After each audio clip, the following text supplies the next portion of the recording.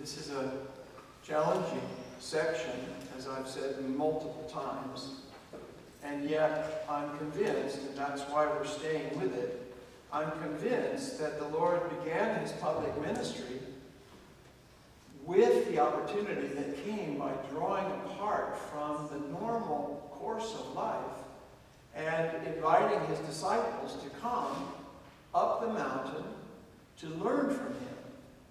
Remember now that he's been in ministry for some years, some months for sure. And crowds have begun to be wherever he is. As soon as people know Jesus is there, crowds show up. And they show up for all kinds of reasons. But Jesus invited those who wanted to be his disciples, those who desired to be his disciples, to come up the mountain. And that takes effort. And that's a picture, in my judgment, it's a picture of the reality that it takes effort out of the ordinary to even begin to contemplate, let alone to become a disciple of Jesus. And here again today, for the 5th time now, we hear Matthew recording for us that he says, now you have heard this, but if you want to be my disciple, that's my I'm sticking that in there.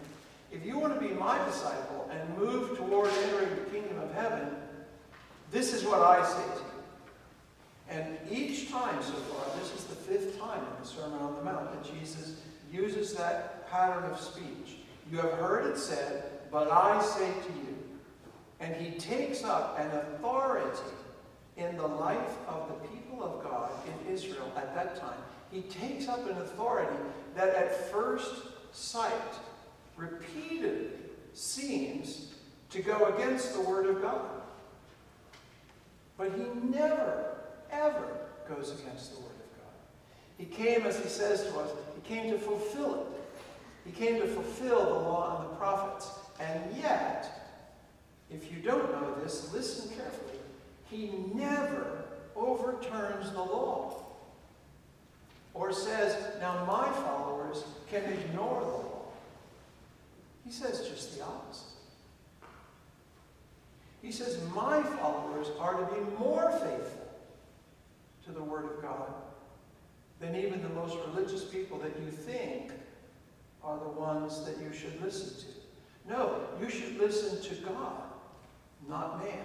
And each time, and here's the 5th one today, he slices into the common understanding of what's being said. And I suspect that that would be true for most of us today when we just say out loud, an eye for an eye or a tooth for a tooth.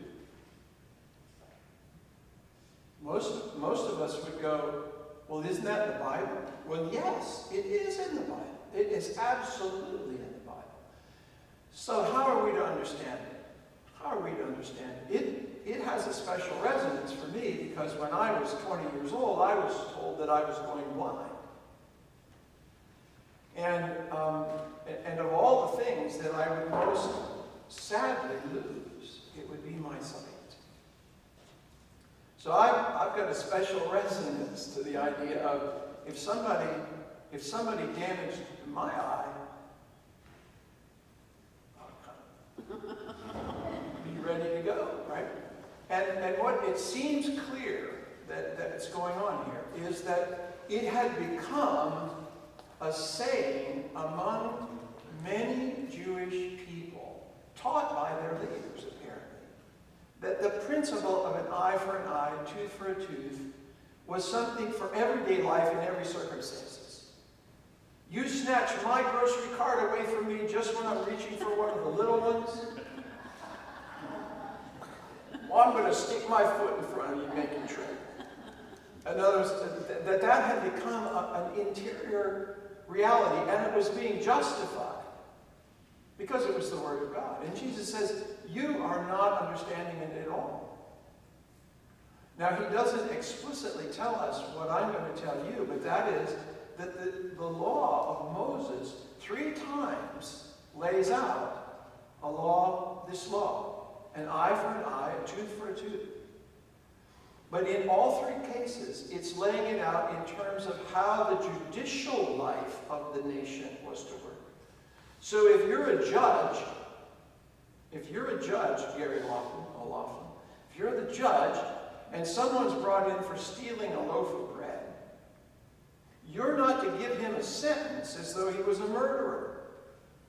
An eye for an eye. A loaf of bread is a different offense than taking a life.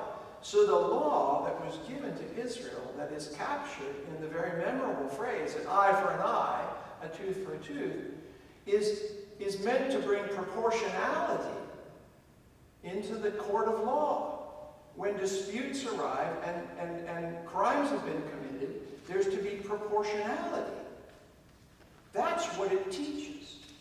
But it had become a way of justifying retaliation against any wrong that came my way. You hurt me, I hurt you. You steal from me, I steal from you. You step on my toe, sorry, Miss Pat. I accidentally stepped on Miss Pat's toe. She steps on yours. No, Jesus said, that is completely contrary to God's will for how you are to relate to one another. That's not how you are to relate to one. Human beings need laws. If you don't think that's true, you have shut yourself off from all the world and live alone. Because if you just even live with one other person, you know that life together requires some laws. You do or you don't put your socks in that drawer.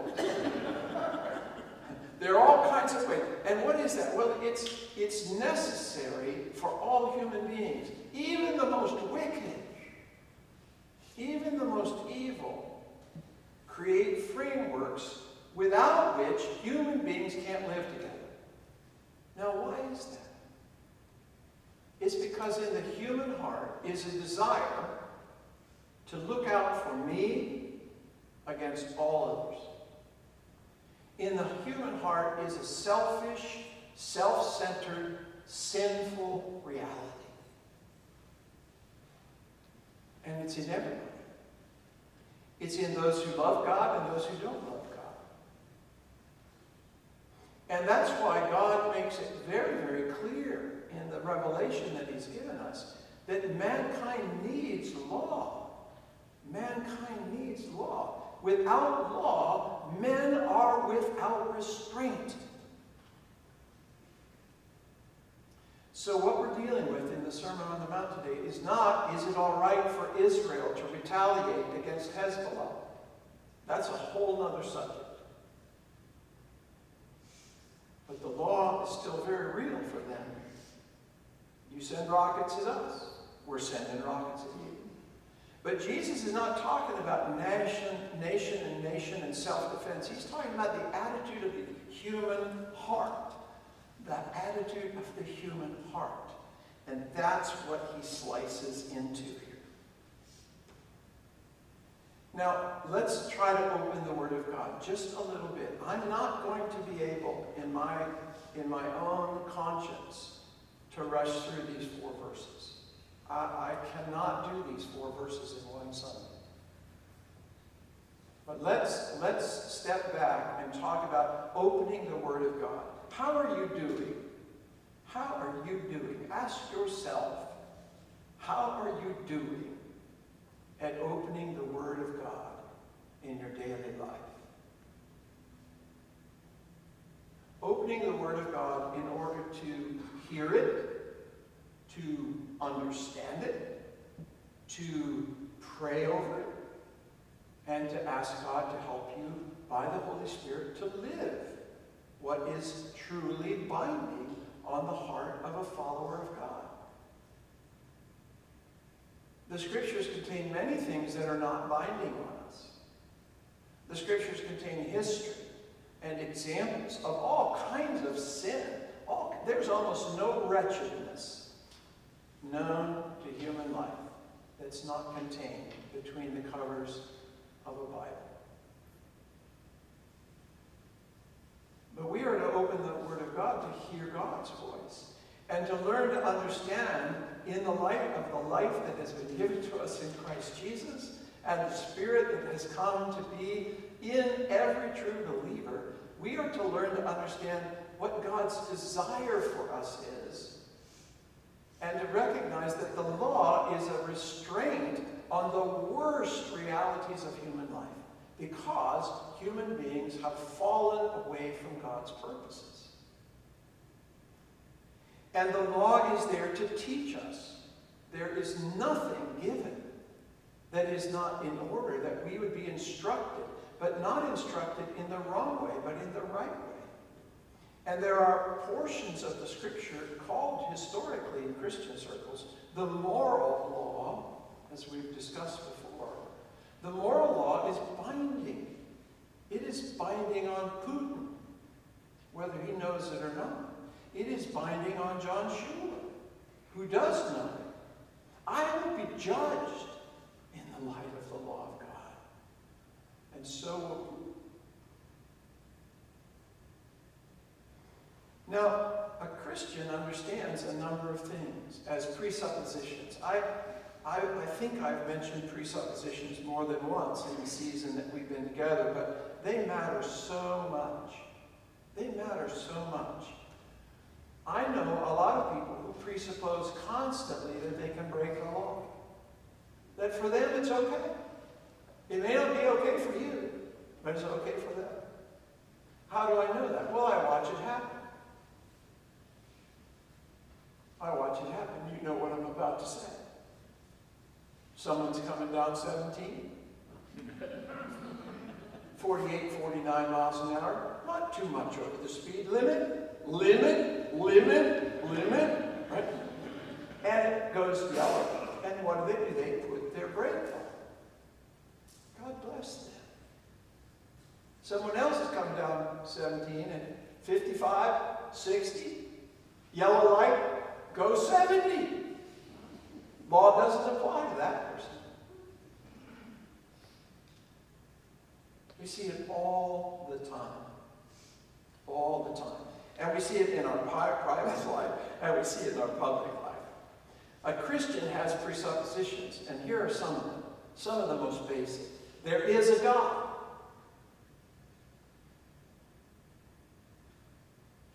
God has divinely revealed his will to man. God has sent his only begotten Son to show man the way he should live.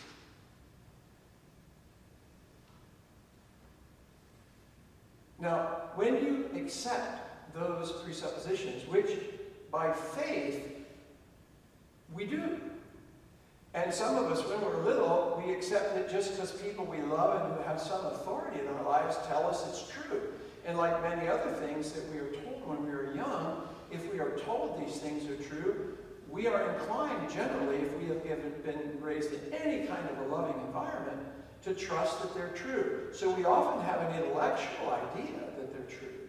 But at some point in the life of every woman and every man, I have to move from an intellectual conviction that it's true to a personal, confident, by faith, through grace, knowledge that it's true. It's true. And because it's true,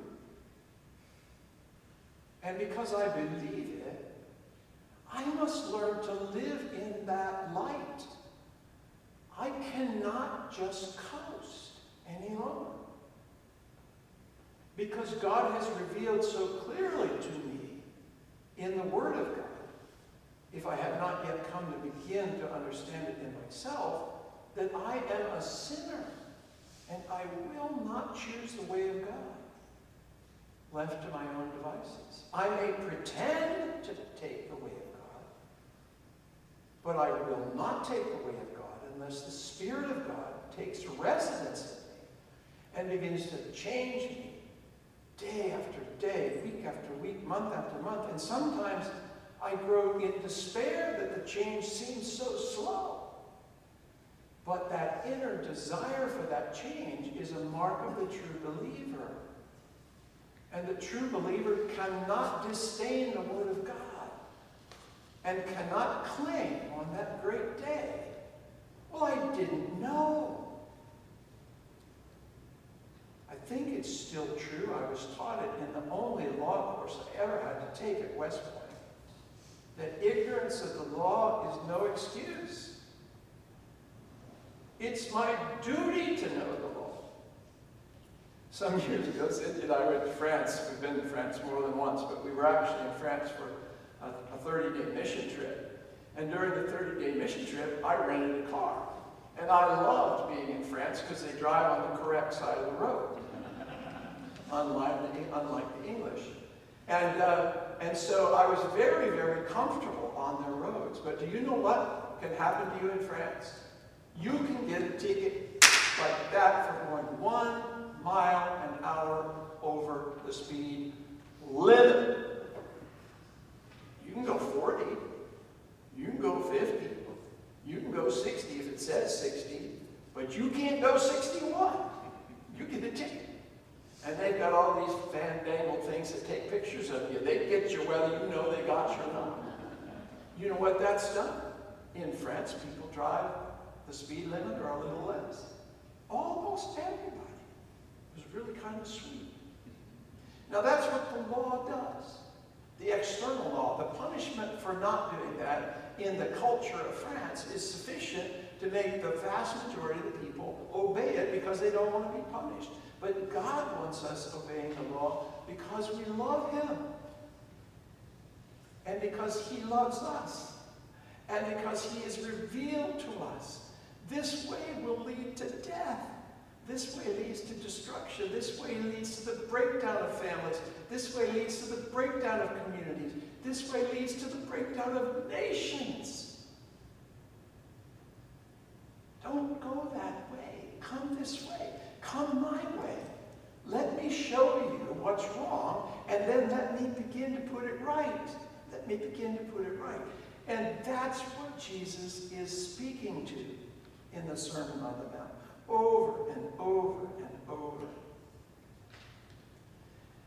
We don't have high-rise buildings here I don't think, I think in Georgetown County, the tallest building in the county has recently been built down right as you're coming into town. I'm looking for affirmation from Chip here, but there's a 3 or 3.5 story insurance building down there now that wasn't there a year or two ago. I think it's about as high as anything in our county, right? So we're not, most of us, worrying about are the foundations secure and the condo will not collapse.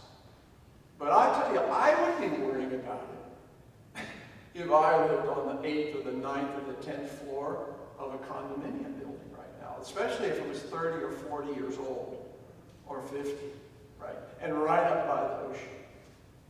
Why? Because if the foundations are not solid, the whole building can collapse. And the thing about foundations is you don't think about them. You don't look at them. You don't see them even. In the construction world of really tall buildings, the general rule of thumb is half the project is just getting to ground level. If the project's going to take 3 years to build, it'll take 1.5 years to get it to ground level. It's that important. Then it doesn't seem important anymore because all we know is the building. And that's what's happening to us. We have neglected the foundations. We as a people have neglected the foundations. We have neglected the foundations in the nation. But I am convinced the reason the nation is in the state it is because the church has neglected the foundations. I read an amazing story the other day, and I cannot remember where I read it, but it's remained very vivid in my mind. And it may be famous enough that someone out there will have heard it and help me know the reference. But it might have been Churchill, but you know, we often give Churchill a lot more credit than he deserves. But anyway, someone from overseas was in New York City for some business purpose. And they were up late enough at night, weren't sleeping, or maybe they just wanted to be, I don't know. But they looked out the window, and saw an intersection in downtown Manhattan, and there were no cars in any direction. There were no people, no cars.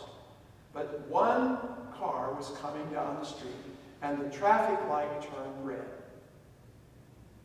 And at 3 a.m., the car stopped and waited for the light to change. And the man, let's just say it was Churchill. Churchill saw it. And he later told the story, and he said, "That is America."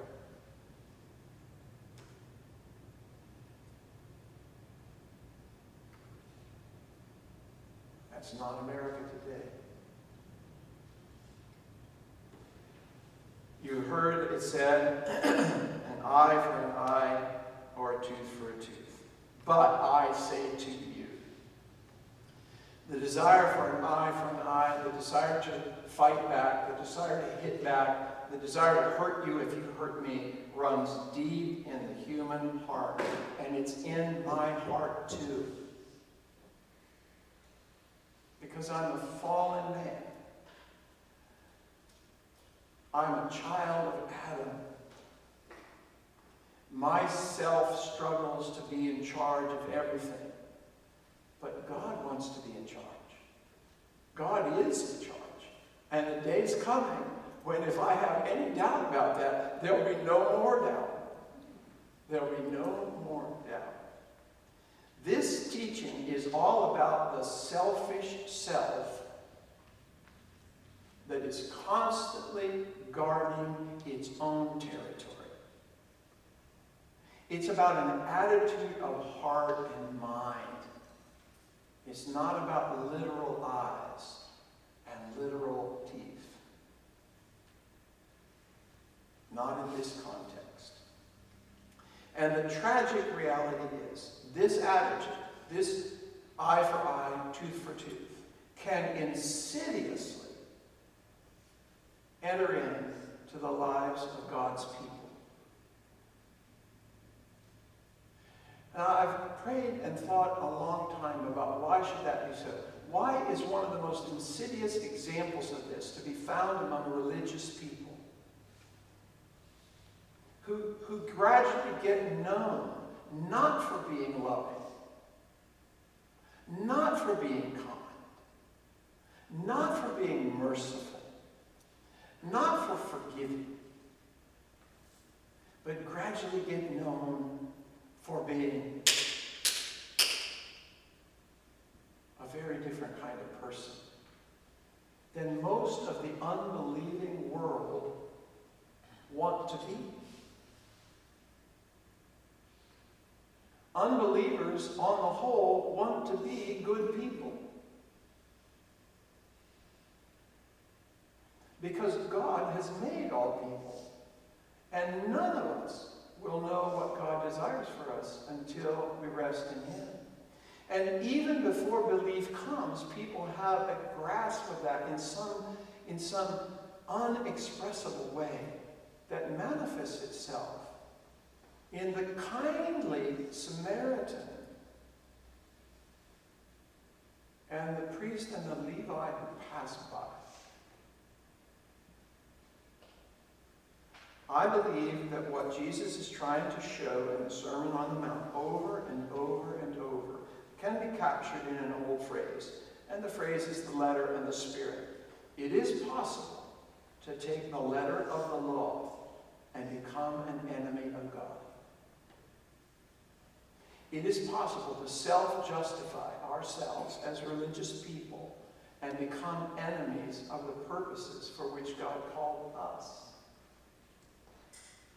And it will never disappear among us, except as one after another we recognize it in ourselves and we ask God to forgive us. And we turn and ask God to lead us and show us the way out of this prison of self by the sending of His Spirit.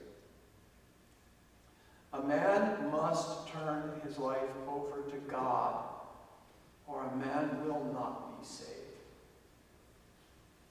And he doesn't turn himself over to God so that then he can take charge again. He turns himself over to God, that God would teach him to live by the Spirit of the law, which is designed for his good and the good of others, and to teach him and to guide him and to restrain him until the Spirit of God so transforms him that he loves what God commands. We prayed it in today's column. And we said, make us, because we won't do it without it, make us love what you command, Lord. There's a life-pondering phrase. None of us are too old to ponder that phrase. None of us have walked with the Lord too long to linger over that phrase. That love and joy and peace might increase in me and in the other. Make me love what you command. And in my relationship with other people, it is not to be eye for eye, tooth for tooth. Let us pray. Lord, we thank you that you alone can save. And we thank you that you sent your only begotten Son, that we might be saved, that we might not perish, that we might not live on our own and for our own selfish selves, but might learn to let you live in us, that we would be all that we are meant to be, and that through us you might bless others. In Jesus' name we ask this. Amen.